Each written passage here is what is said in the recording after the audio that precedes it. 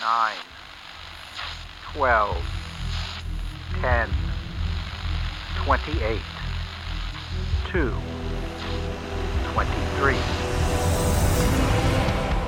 This is Deep State Radio, coming to you direct from our super-secret studio in the third sub-basement of the Ministry of Snark in Washington, D.C., and from other undisclosed locations across America and around the world. Hi, and welcome to a new episode of the podcast, the first of the year when we've got our gang together here, including Dr. Kavita Patel of Brookings Institution, practicing physician, formerly of the Obama White House, who I haven't seen in like a month or two. Here. I know. It's been a long time. How are you, Kavita? It is doing great. Not doing great, but doing great at not doing great. Yeah, well, that's what America does right now. Right. And of course, we also have with us our friend Laurie Garrett, Pulitzer Prize winning journalist, who is joining us from, I'm guessing by virtue of her background that I can see here, Brooklyn. Yep, Brooklyn it is. And how are you today, Laurie? I'm okay. I mean, you know, as Kavita was hinting, we're all in dark times. We're all in stressed times. And so our goalpost for saying I'm okay has dropped to a level that 3 years ago would have been panic stage, you know, but now it's like, oh yeah, you know, everybody I know has Omicron, you know, I'm fine. Well, that's kind of, you know, it's kind of one of the reasons I thought this would be a good time to get you guys together to talk about this, because it's kind of like the 2-year anniversary of the arrival of this pandemic, which at the time, you know, I don't think we were quite sure what the extent of the impact is. And now 2 years later, I'm not sure quite what the impact is. You know, I mean, it's still going on. And there's a lot to discuss there. But I should add, before we get to all of this stuff, that I'd like come to this from just having been immersed in Twitter for an hour, watching the complete collapse of this effort to save voting rights in the United States, and, you know, the Justice Department launching a seditious conspiracy case against the Oath Keepers for January 6th. And I'm like, I don't really know where to direct my anxiety and my anger. This is what I think fundamentally is the mental health crisis, not just in America, but all over the world at this moment, is that just about everybody's angry. Just about everybody's fed up with having their life so completely turned upside down. Just about everybody is conflating multiple issues in their life, not just COVID, not just the kids can't go to school, not just somebody tried to stage a coup in America, but multiply times, you know, multiple issues. Mm-hmm. And we don't have any effective way of channeling that rage. So we're seeing more and more incidents, you know, of somebody just randomly walking up to a stranger on the subway and shooting their gun, of minor traffic accidents escalating quickly into confrontations, slugged fists, pulled weapons, of people bursting into tears in the middle of Zoom calls with other individuals, of people feeling a sense of social isolation that's so deep they don't know after 2 years how to carve out of it. Where is the ladder? How do we climb out? And on top of it all faith in government is falling apart. It was that the right was attacking government. But now, as you see, every time you hit social media or you get on the phone with colleagues, the middle and the left have also lost faith with government and with government's ability to solve a crisis. All it will take now to just, I think, push things to the point of irrational behavior writ large and a dangerous place is for the Russians to invade Ukraine full force, or for a major stock market dip to be sustained over a period of a couple of weeks, or for some violent act to take place under a political flag somewhere in the United States that is astounding, dumbfounding, deeply disturbing, and deeply divisive. Yeah, I think that sums it up pretty well. Kavita, I'd be interested in your reactions to this.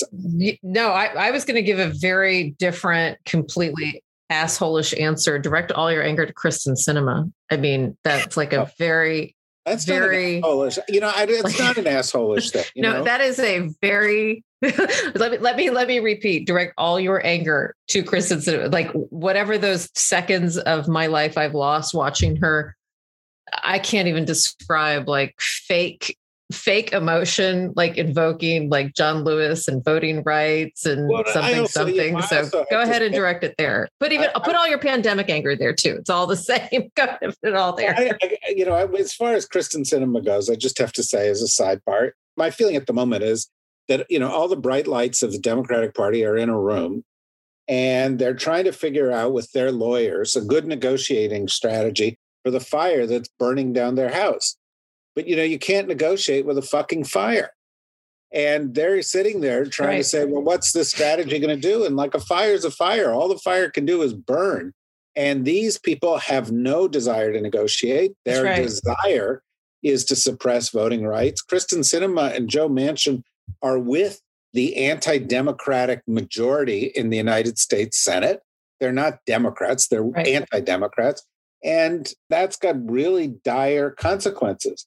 But part of the reason that there is this reaction, part of the reason that 2 years, or a year after January 6th and 2 years after the COVID starts and 5 years after Trump starts, that there's a substantial constituency in the United States for essentially rejecting governance, rejecting the way the system works, is that the system has, and I'm a Democrat. People who listen to the show know I've been very supportive of the Biden administration.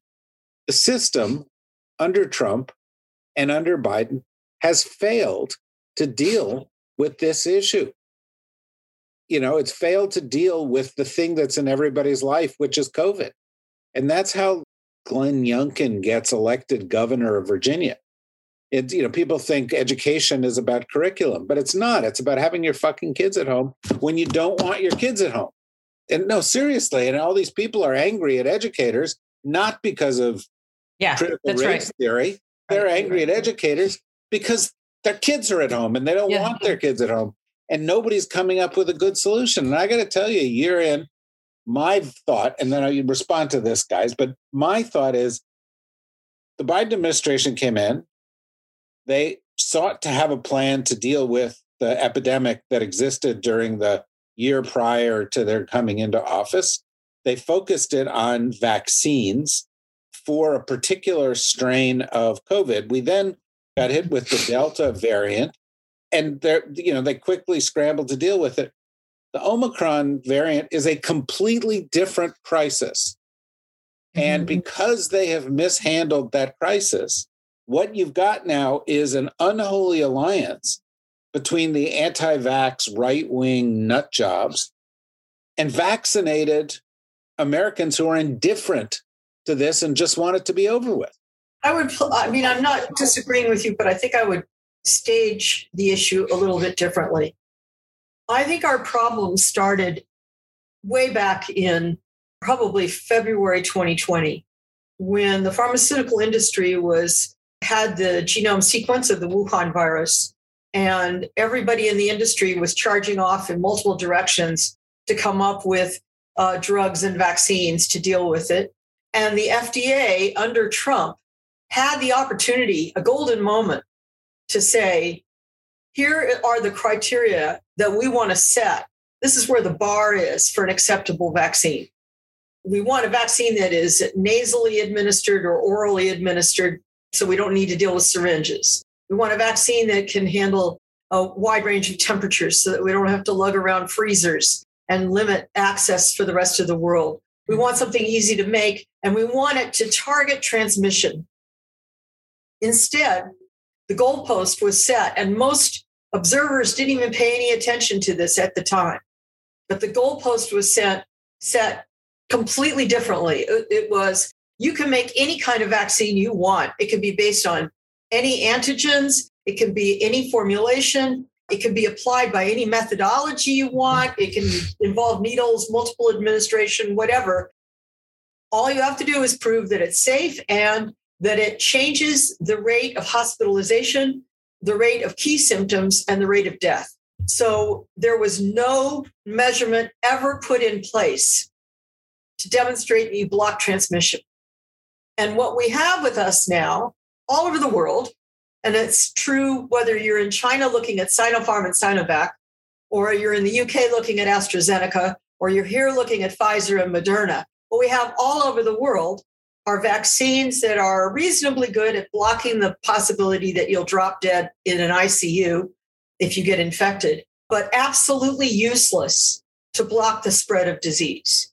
And as a result, we now have vaccinated people being the primary carriers, asymptomatic carriers, passing virus to people around them and putting at risk, ironically, the refuseniks who refuse to get vaccinated and, by the way, also happen to have diabetes or hypertension or cardiovascular disease. This has created a monster for messaging. This is why the CDC is bouncing all over the place, different messages practically every day. Why the White House is struggling so hard to have a progressive voice and at the same time realizing, we have to say to the vaccinated, thanks for getting your shots, but God damn it, you got to wear your masks all the time. And now you have to wear N95 masks. Sorry. N95, Yes. N95s. And you have to wear them so tightly that you end up with little rings around your face. We know you're fed up and you thought that if you were good and you got your Girl Scout badge of honor because you got your 2 shots plus booster, that would be the end of these requirements. But sorry, you are the carriers. You are the transmitters. This is an impossible situation we're in. I don't actually see how this administration messages its way out of this. I agree. And we don't vaccine our way out of it. I mean, I would love to see us try to boost our booster rates, even they're somewhat decent, 65 and over. They're pathetic in nursing homes and certain correctional facilities. It's terrible. And it's just like death waiting to happen. Death from Delta, by the way, because it's still kind of rippling through their hospitalizations. But I agree. And, David knows there could not be a bigger fan of the change between Trump to Biden and kind of Biden's what I felt like was a very systematic science is first. And here's what we're going to do. And we're going to be honest with you. I actually think he has kept to those principles. But then, David, where it falls apart, and I think Lori's emphasizing that, by the way, I'm at fault because I have to message this. Lori, you've done a good job doing kind of the science communication and trying to get to people. But you have to admit that it's hard, even when we're communicating science and not being qualitative or emotional about it. It's hard to communicate to the public that this is a novel virus. We really don't know that much at all. And what we do know is so small. And so, yes, all these things we're telling you are probably not going to be true. But how do you say that without undermining your own credibility in the moment? So they can't message their way out of this. Having said that, though, they're doing a lot of damage to themselves with this infighting and some of these structural governance issues that I see, which is very inside baseball, White House politics, is now coming up, and it's undermining Biden's presidency. It's taking over. Brian Deese was doing a Jen Psaki's podium kind of yesterday and was talking about supply chains. And then, they kind of pointed him to COVID. It all just comes back to COVID, to David's point. And it does feel like there's something in our country where we have given up on Joe Biden kind of rescuing us out of COVID. Oh, absolutely. I got to say, if I can just interject there, because it strikes me as you're saying it, this is one of the great perils for the United States. And I just don't think we fully get it. And it's just coming clear to me listening to the two of you. And that is, for the average American, if you were to say what is affecting your life more, the COVID crisis or the death by suffocation of U.S. democracy, they'd say the COVID crisis. Right. And the result is that, as has happened before with the rise of fascism in other governments, people want the government to fix this problem, regardless of who the government is and how they fix it. Right. And not regardless. I mean, just yesterday, Mayor Bowser in Washington, D.C., which has a totally out of control situation with Omicron at the moment, said, okay, we're going to institute a lot of the same policies as New York City. You have to show your vaccination card to get into a restaurant or a movie theater. You got to wear masks, blah, blah, blah. And you had 2 different representatives in Congress, both Republicans, of course, liken it to fascism. And one of them tweeted out a photo of a 1930s Nazi identification card from the Third Reich and said, "We've been here before, Mayor Bowser." So we're in a situation where nothing is rational anymore. You know, the attacks on Tony Fauci have been going on now for more than a year. We still don't have a strong defense of Tony from the leadership of the Democratic Party. And I asked in a press conference, why hasn't the White House said a word? There's actually been death threats. There's actually been a call on Fox News, take the kill shot when you see Tony Fauci. Where is the damn White House? Nothing. Even in response to my question, all they would say is, we're opposed to disinformation. This isn't disinformation. This is death threats. We have health professionals all over the country leaving their jobs, leaving being commissioner of health because of death threats, not only against themselves, but their children. It's out of control. We're going to have Pizzagate incidents all over the country. It's escalating and it's getting worse. And if I can, and let me just sort of carry this over and get sort of Kavita's take on what you're talking about here. What I'm trying to say is we don't make the connection between combating COVID and preserving democracy in the United States.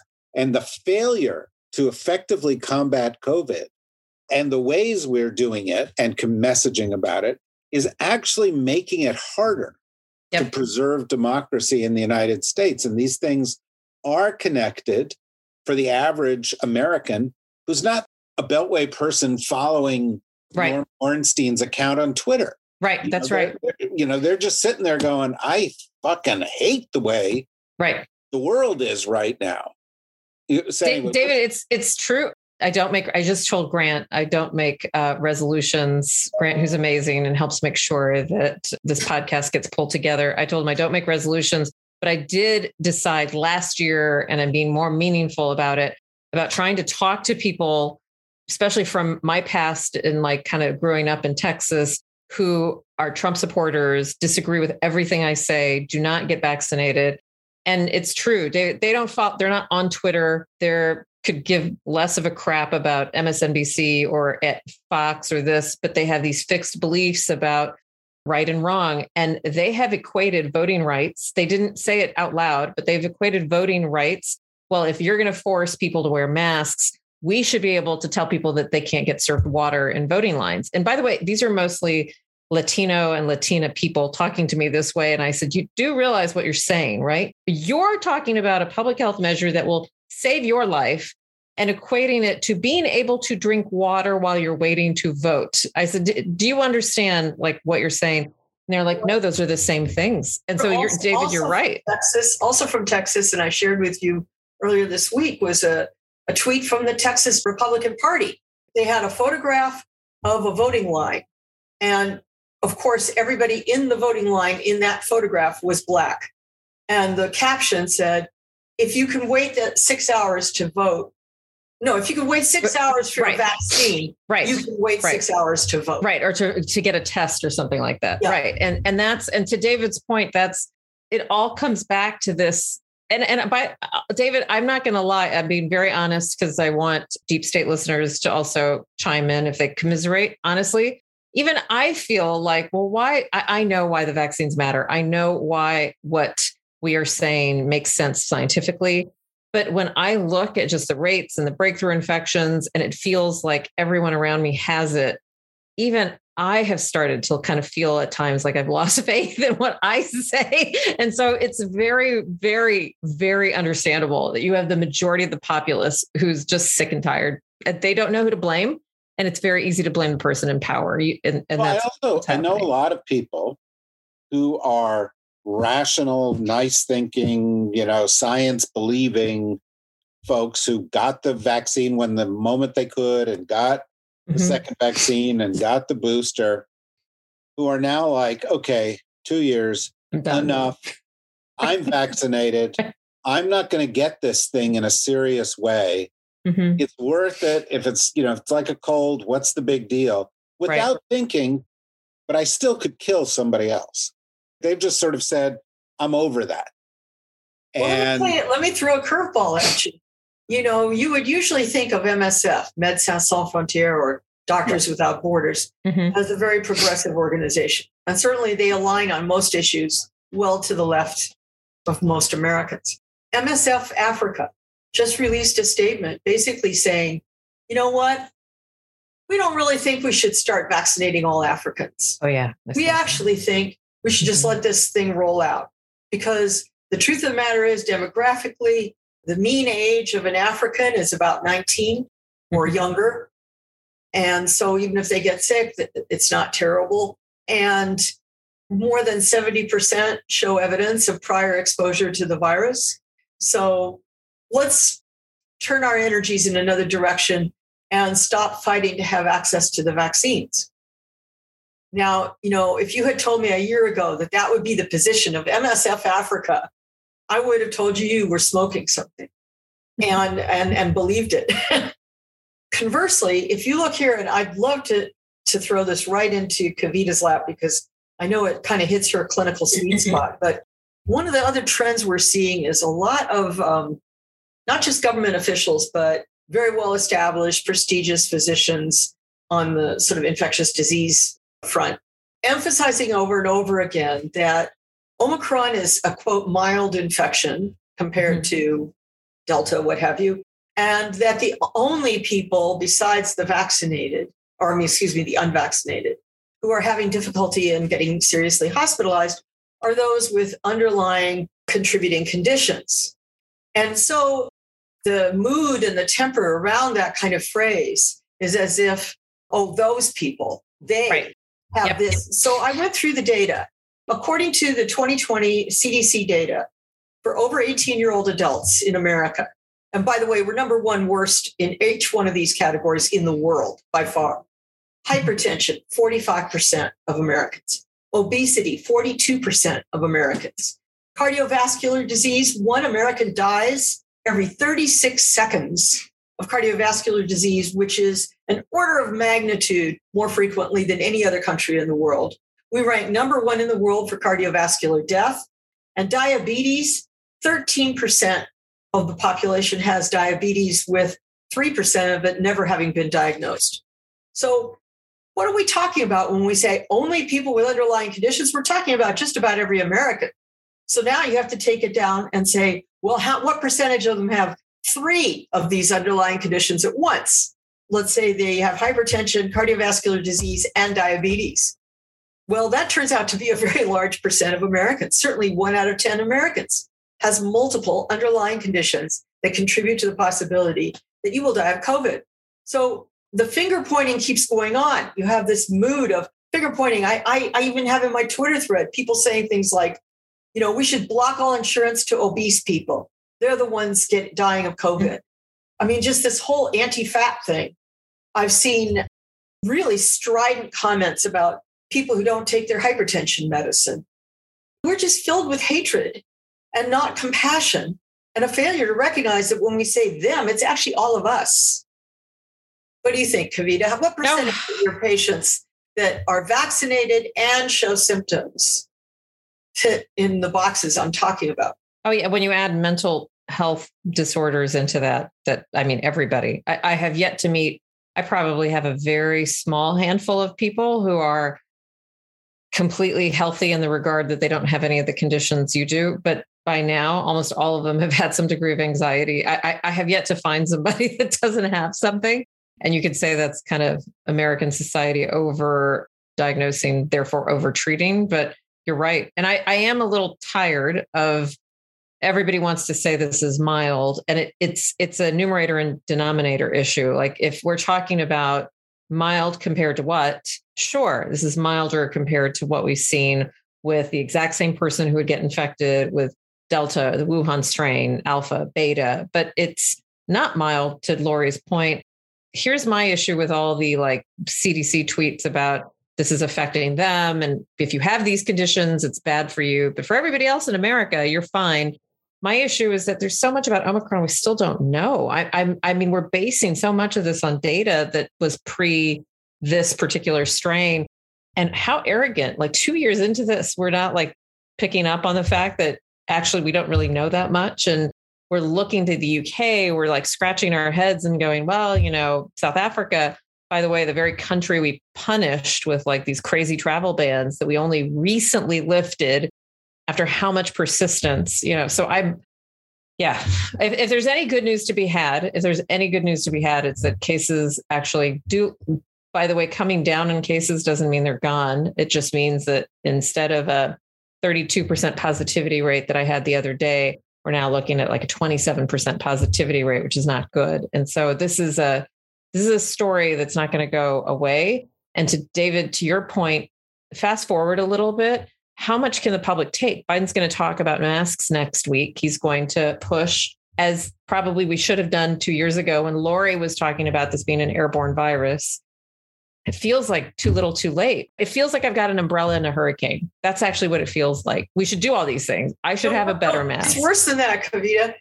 The government's going to send you an umbrella after the hurricane is over. But that's my point, Lori. And so think of how I am a loyal, card-carrying Democrat, somebody who desperately wants to kind of say that Biden followed the science, which, by the way, he did.